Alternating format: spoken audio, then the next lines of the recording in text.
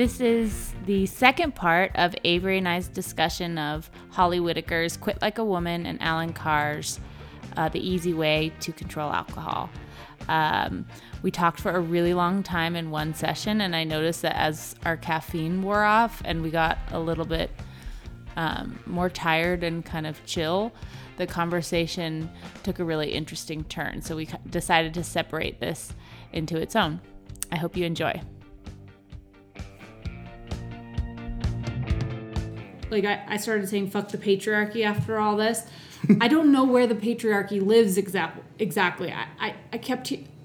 People keep talking about cisgendered white guys. I don't know how different it feels to be a cis. Like, I don't know what it feels to be like to be you. Right. And I'm sure there's things about being a woman that feel very different, but I don't really feel that. Like, I feel like it's pretty hard to be a human right now.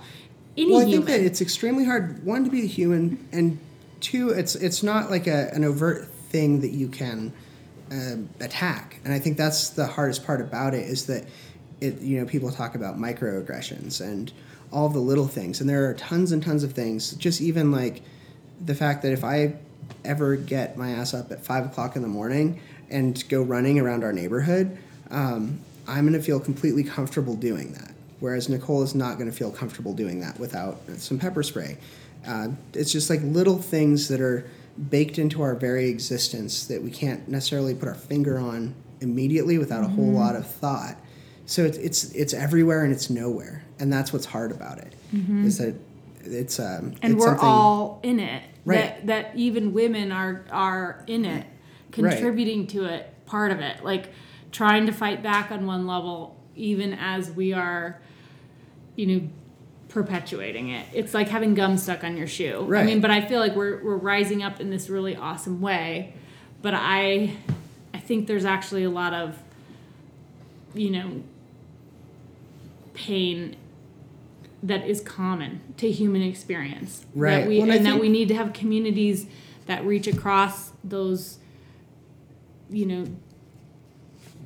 walls that we're putting up in between one another. I think for myself, and I'm sure that many people would disagree with me because everything can be disagreed with, but I think that taking a human approach and understanding that we're not going to understand everybody, and we're not going to be able to relate to everything that everyone says, and that's okay, but still attempting to make our existence better than it was yesterday, and being kind and gentle and loving to everyone that we meet, whether or not we understand them or if we completely agree with the way they live their lives.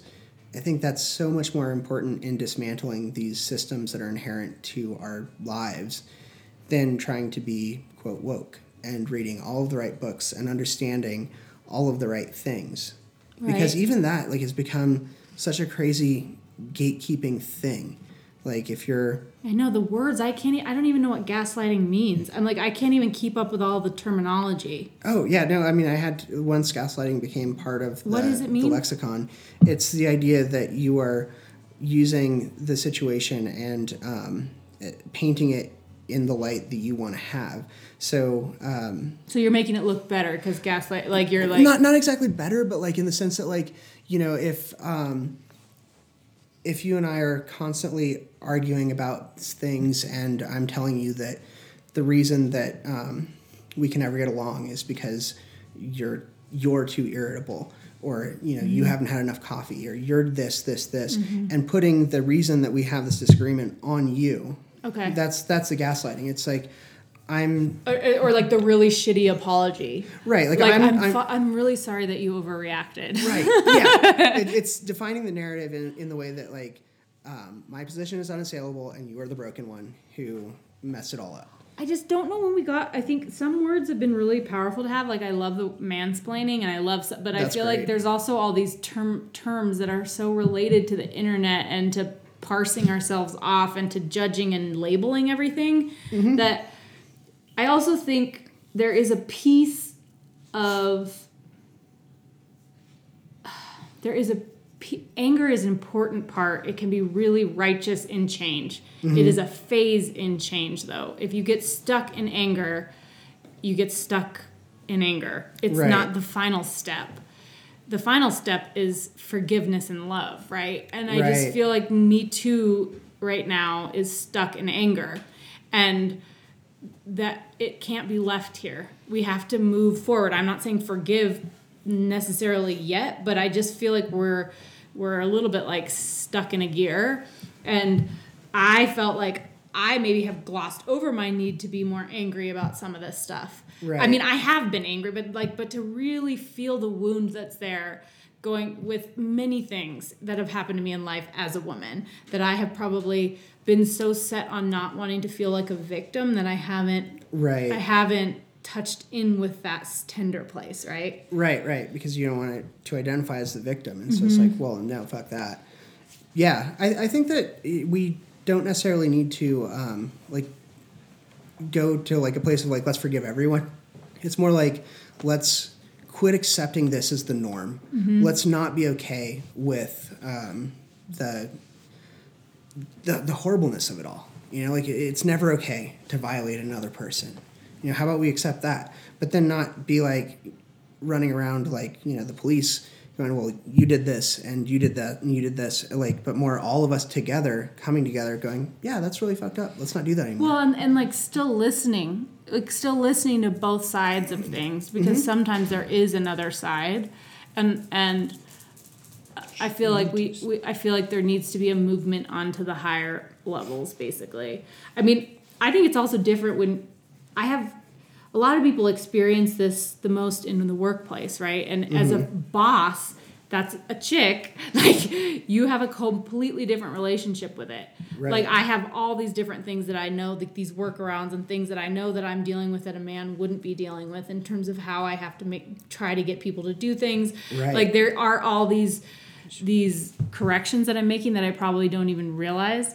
Right, absolutely. But it's also like, when I go talk to someone, I am the oppressor in their eyes. Like, I'm the boss. Right. I'm not an oppressive boss, but in general, I'm the patriarchy. No, but yeah, you are the absolute say on that given subject. So look, I had a dishwasher, he's a sweet guy in the Kirky, but just said the crazy, I was in the middle of shift, I didn't have time to really slow down, but he somehow said the most sexist thing to me.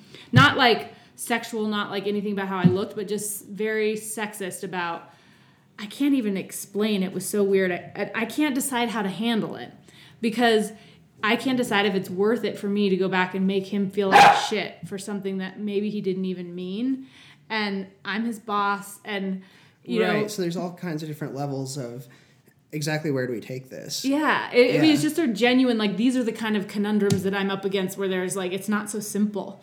You know? No, it's not. Because it's like we're both, like, he said something like he was worried about me, because I'm all high energy, happy, and then I was just distracted and stressed about a couple of things. And he's like, "You okay, Erin?" And I'm like, "Yeah, I just got a lot of my plate right now." And he said something like, "Time to get the man to help out," or just something like, "Time, you need a man maybe to do more, like, get Jeff to do more." I'm like, Jeff, first of all, is a full-time architect, but it was basically like I just needed a man to bail me out. Well, of course, yeah, because you weren't good enough on your own. Yeah, and I swear to God, I think, like, it was so surprising that I didn't even know, like, and I was right in the middle of shift, but it was like, I'm pretty sure that's what he said.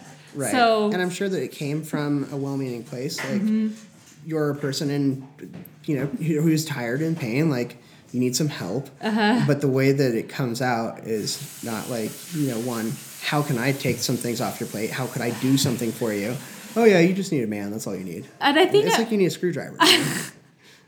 Like, I think I'm gonna say something just because it's eating at me a little bit. I'm just gonna be like, you can't, like, just. But at the same time, it's like, I have 200 employees. I'm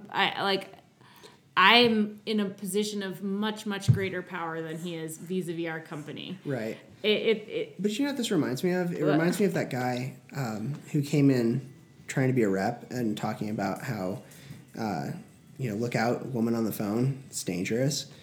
And that was, I just started the company. I was like, you've got to be kidding me. What? Oh, yeah, when I was on the phone in the office. And those are the kind of things that you deal with daily, and that's part of the problem. Like, that is the patriarchy right there, constantly being a problem. I just don't know how much I want to spend my energy on it. Like, it's you know what I mean? Like, feeling constantly slighted. I also don't feel like you have to. Like, from my personal belief is that, like, that's also part of the problem, is then feeling like you have to constantly acknowledge or call it out and deal with it, because that's also a huge burden to bear. Like, we should all be looking out for those things and attempting to change them and dealing with each other as humans, rather than just engaged in this silly battle. Like, I feel like the battlefield has to change, and all of us need to be better about just being good to each other.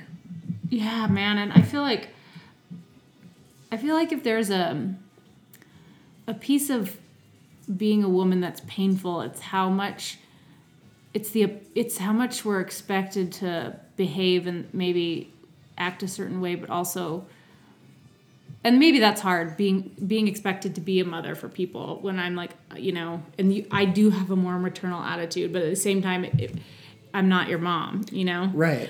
And it's also hard because, from my perspective, I've never had to deal with that. I've never had to look at, like, what that would even mean, because it's not asked of me. So a lot of those kind of struggles I won't know, because I've never been asked to be in that position, whereas so many other people are in that position and know it so much more than I do.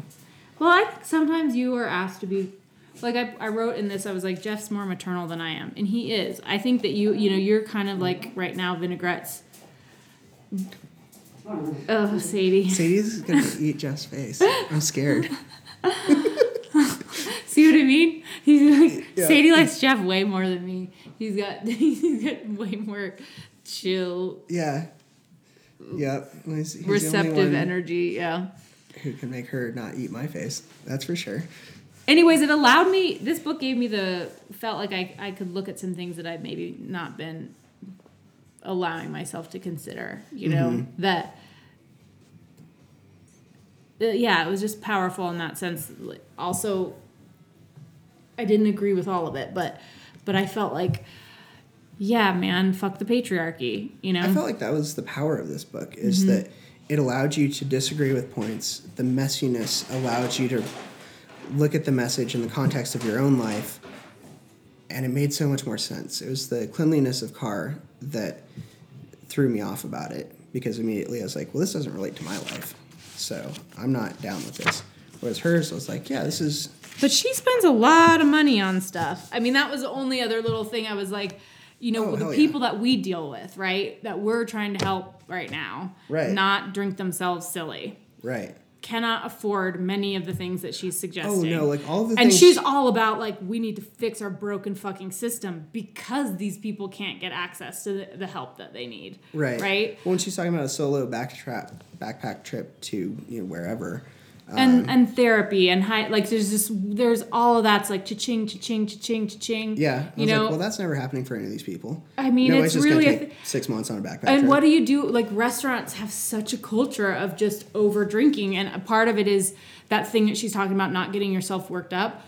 The shift is so intense, man. There's just so much energy. Like, because I've been managing again, and I haven't in a long time. I forgot just how much energy is passing through you, so that takes some serious work to let it just pass through and not get just amped up to because you are in a stimulated fight or flight response for 3 hours during a busy shift, and it's like a million details and you're managing in your face. Everyone's emotions. Who was that? Javi. That was Javi. Damn, Javi's going fast. Holland. Yeah, that's one of the hardest parts, is realizing that you need to let it all just pass through you, because if you don't, it'll eat you alive. I mean, I think that's why I'm getting, like, one of the things she talks about is, and we can start wrapping up here, we'll go on forever. I was like, I don't know if we're going to be able to do this in one, because there was so much in this book. Yeah, it's great. But I think for me, when I first opened Vinny, I was there all day, every day. And I am an introvert. She's an extrovert, and she talks about how embrace your introvert is part of recovery. Right. And I feel like I had to, drinking for me when I first opened the restaurant, and I was just blown out way past my normal needs for for the cave, for the recharge, right, for my inward self time, alcohol allowed me to just steamroll over those standards. Like, and to just, stay 18 hours a day. I'd just start having a glass of wine at 5 and I would stay until close. So I'd be there from, 10 until close every night, completely not, and I had to, or I felt I had to at that time. Right. But I was also in a different phase of my life, whereas like, I've got to find out how to react with these businesses now, because it's almost like I had been hiding for a while because I had so much been out in this outward place that it was just like I have changed, and it doesn't fit that engagement with the restaurants, which are highly social and they're so lovely, but I have to have enough time for myself too, and for me that's alone time, cave time, inward time. And alcohol for me was definitely a way of blowing past those normal standards. Right. No, I agree. I feel like I've done that in many places in my life where taking stock and recharging didn't seem possible at the time, but you can totally mitigate it by getting drunk, and then you're still at this place where it's like, well... It just makes everyone more social, like... Yeah, when you're also disengaging your mind. Like, your mind is floating out of your body, and all of the problems that you felt in your sober mind disappear. So I like Alan Carr on that one a little bit too. He talked about like maybe our inhibitions are a good thing. Yeah, I like that. I did like that. That was good. Like they exist for a reason. Yeah. And if you think about like we think, our inhibitions, but then when you listen to a drunk person and you're not drunk, they just sound so like a blunt instrument. You know what I mean? Oh my God. Like we are kind of defined by our inhibitions. That's what kind of makes us nuanced and subtle. And there's something about having none that makes everyone seem like the same drunk person. Yeah. And that's another, Alan Carr is pretty good at describing funny drunkenness. Yeah. Well, and I think that can be said, the same can be said for the tech and the way that we use it is, again, cutting our inhibitions away, and everyone just sounds like the same bullshit person hammering the same point.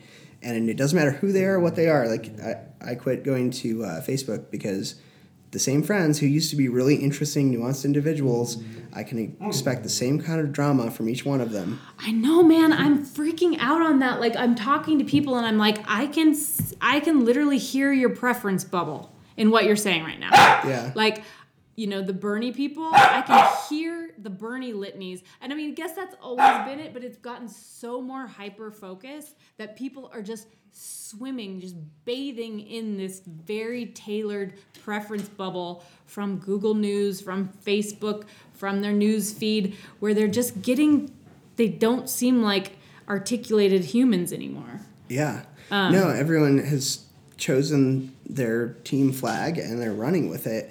But nobody's interested in actually investigating anything, having differing opinions.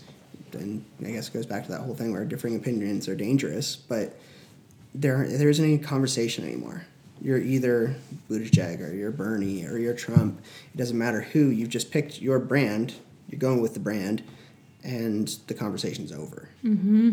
And I think that that's the saddest part about the... Yeah, like I can hear a fury on some... and I'm not anti-Bernie. I just hear something in some Bernie supporters that sounds a lot like a weaponized liberal attitude that sounds a lot like the Trump supporters just on the other side. Right. Well, and I think that's happening to everyone, and that's what scares me about our current political climate is that it's all weaponized. It's all little silly talking points. Nobody really understands the system that they're even talking about, and no one cares to.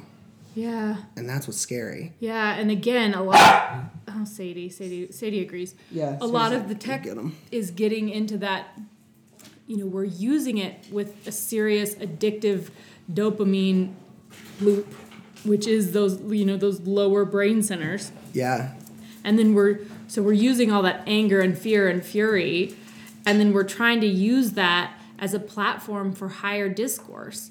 And I just, and also like no one has, I'm so glad we're doing this because we read books. Like people need to read books in order to be an educated, like electorate. Mm-hmm. Like you cannot get all your information from a screen. It's like a totally different way of receiving information. Like, and so many people think it's like a waste of time or a frivolousness to even read books now.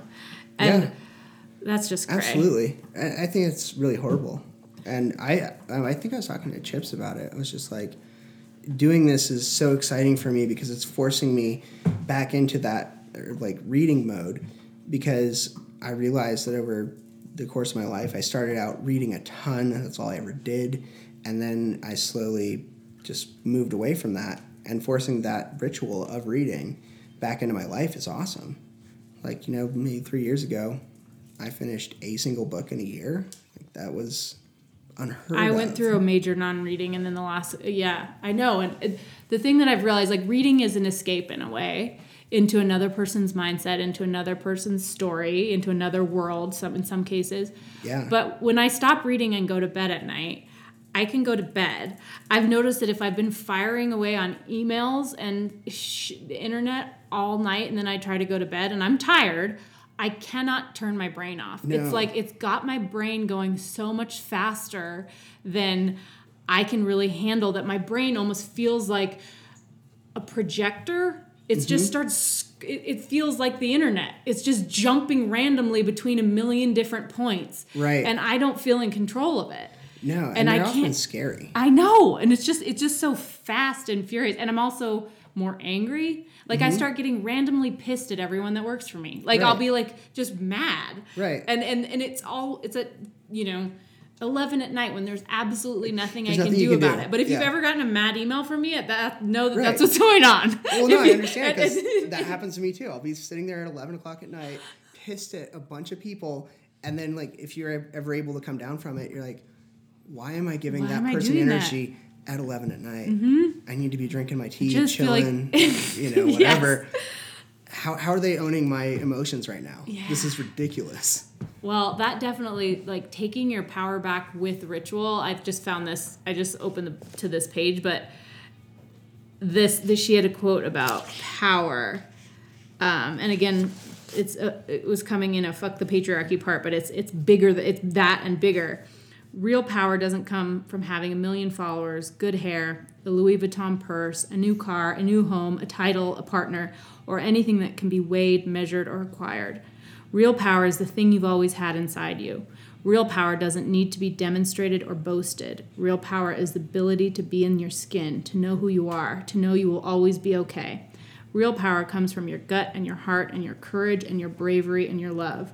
Real power can never be taken away from you and never lost once it's found. It's the kind of power that people like Nelson Mandela and Mahatma Gandhi and Martin Luther King Jr. and Rosa Parks and the Dalai Lama all had or have. A quality within, unaffected by outer circumstances, an eternal flame that cannot be touched. I repeat Yogi Bhajan's words here. You are very powerful, provided you know how powerful you are. Yes, I love that. I was like, that's like a serious rallying cry. And I just think it's to say fuck the patriarchy and to take back your power from all of those physical trappings that we have been told through the 80s and the 90s and the knots. We've been living in this vacuum of deep power, I feel like. We've been told that we need all this shit to be happy, to be strong, to be worthy. And that vacuum, and is why we have right now Trump and surveillance capitalism and all these and crazy addiction, and I'm excited for our next book club to read Benjamin Franklin. I realize that sounds funny as a fuck the patriarchy segue, but he was all about virtue, and I was like, what the fuck? Why don't we talk about that anymore? Why don't we talk straight up about virtue? Because I feel like our moral evolution stopped like 300 years ago or even longer. And then our tech evolution is moving so fast that we've gotten to this point of having extreme moral and, technological disconnect in terms of where we are, how advanced we are. Well, I think too, like in the manufacture of need that sort of was necessary for the whole cloud thing to take over, in that it was very important for virtue to not be a part of it. And it wasn't a conscious decision, but it was a very fortuitous outcome. It's like, because nobody really is interested in virtues anymore and interested in self-policing, it allowed for the expansion of this crazy shit and just the wildest postings on Facebook and, Instagram, because we don't care anymore. Yeah. And we don't hold ourselves to any kind of standard.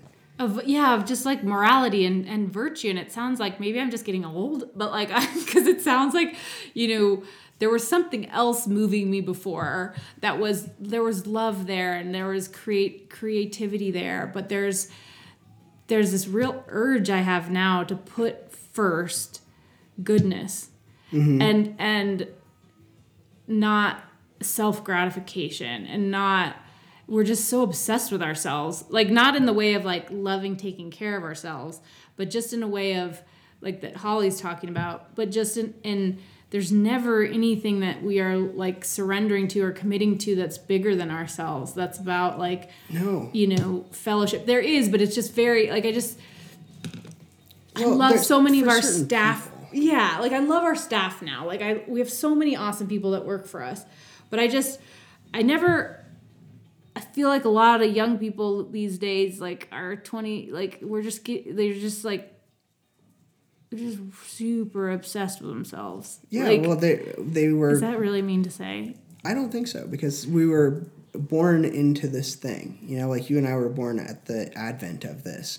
And the people coming up now, that's all they've ever known. So, like, while I can still remember not having a cell phone and the ability to drop off the grid for hours and just do whatever and, like, learn about myself...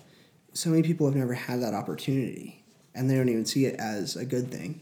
It's more terrifying to be alone with yourself. It's like on one hand, you have to be in yourself totally, in your actual true self, or as much as you can, in order to be there for other people, in order to even care about virtue. So it's, again, that small, big, or that, it's sort of enlightened selfishness or something, in order to realize that actually what feels better is to be of service and to love and to sustain, and that is just, we're talking about it in all these woo-woo areas, Right. But I don't know. I want to go hard on it. I think it's like I want to feel like my life is more about principles, more about goodness, and certain like enduring, like, I don't know. Well, I think that for myself, the way that I would sum it up is, when I die, I would like people to remember who I am as a person by what I did for them, what they thought of me because of our relationship and the way that I made them feel, rather than the collection of really cringy posts that I put on the internet since I was, 19 or whatever. I think that's when I got Facebook. If you look back through the history of that, there's a lot of really terrifying and awful things that I have put out there that at the time seemed really great. And when I go back and read them, I'm like, these are awful. It's just so bad, and I feel so embarrassed about being that person at that time. And we also have to be allowed to change. Like, right, she talks about this. That's a point in the book. But I think it's hard to be allowed to change when your past is constantly being thrown back in your face, when you've left a trace of it all across your whole lifetime. Wasn't it Kevin Hart got pushed out of hosting the Grammys or something like that because of some tweets that he'd made 5-10 years prior, and they were unacceptable. And it's like, in the context of the time, who he was as a person 5 years ago is not the person he is now, but that will forever now be associated with his name. That's who he is. That virtual being is more real to people than his real being. Right. And that feels like a metaphor for what's happening to our world right now. It's getting eaten by digitalia. And I've slowly backed away, like, even to the point where I used to just write my ramblings and use Instagram as a way to express myself and my writing. And I've backed away from that because even there, I'm like, one, it's not really edited. Two, it's going to be there forever in this little box. And I've moved so far away from where that was a month ago to where I am now. And I don't necessarily want that. Yeah. Like, if I'm going to be curating pieces of myself to give to the world, I'd much rather have that be a piece of writing that I've spent a lot of time on and then given the world, or a drawing that I've spent a lot of time on and then given the world. I remember reading something about how Facebook was doing this thing where it would be like, this time last year. I mean, I think it still does that. It still does that. And that it was really fucking with people, and they hated it, because the way that our memory works is we remember how we remember. And so we're constantly kind of, squishing things down into these, striated, memory sort of bricks, right? Uh-huh. It's like excavate. It's not perfect memory, Oh, no, and we don't are actually terrible. want to, and that's not the point of memory, really, to have perfect recall. Right. That there's and so people were really kind of pained by seeing exactly where they were a year ago and being shown this sort of, I don't know, antiseptic and perfect, exact characterization of this is where you were a year ago, as opposed to letting someone code that into the sort of nuanced, fuzzy, emotional, sensual, tactile memory block, Well, I think our memories are often, more emotional than they are reality. Because when I look at, say, 8 years ago, right after a breakup, I remember being in a lot of pain, and I remember a lot of self-growth happening. But if I look at that time machine of Facebook, I have a bunch of horrible Lil Wayne quotes. And that's what I was putting up there, trying to act all hard because I felt really broken down and hurt. And as I'm looking at those, I'm like, oh my God, this is so embarrassing. Yeah, but that's not your truth. But the truth of it, for me, is like, that's where the self-discovery began. That's where the impetus for moving came from. All of this. And so I remember this as being a really good, informative time in my life. And then I look at the physical record of it. I'm like, yep, that's a terrible person right there. I hate the Avery of, 2008, you say. It's bad time to be an Avery. Well, we should probably get wrapped up here because we've been yammering forever. I should probably... You got to go pick up Noli. Picking up the kiddo. Okay.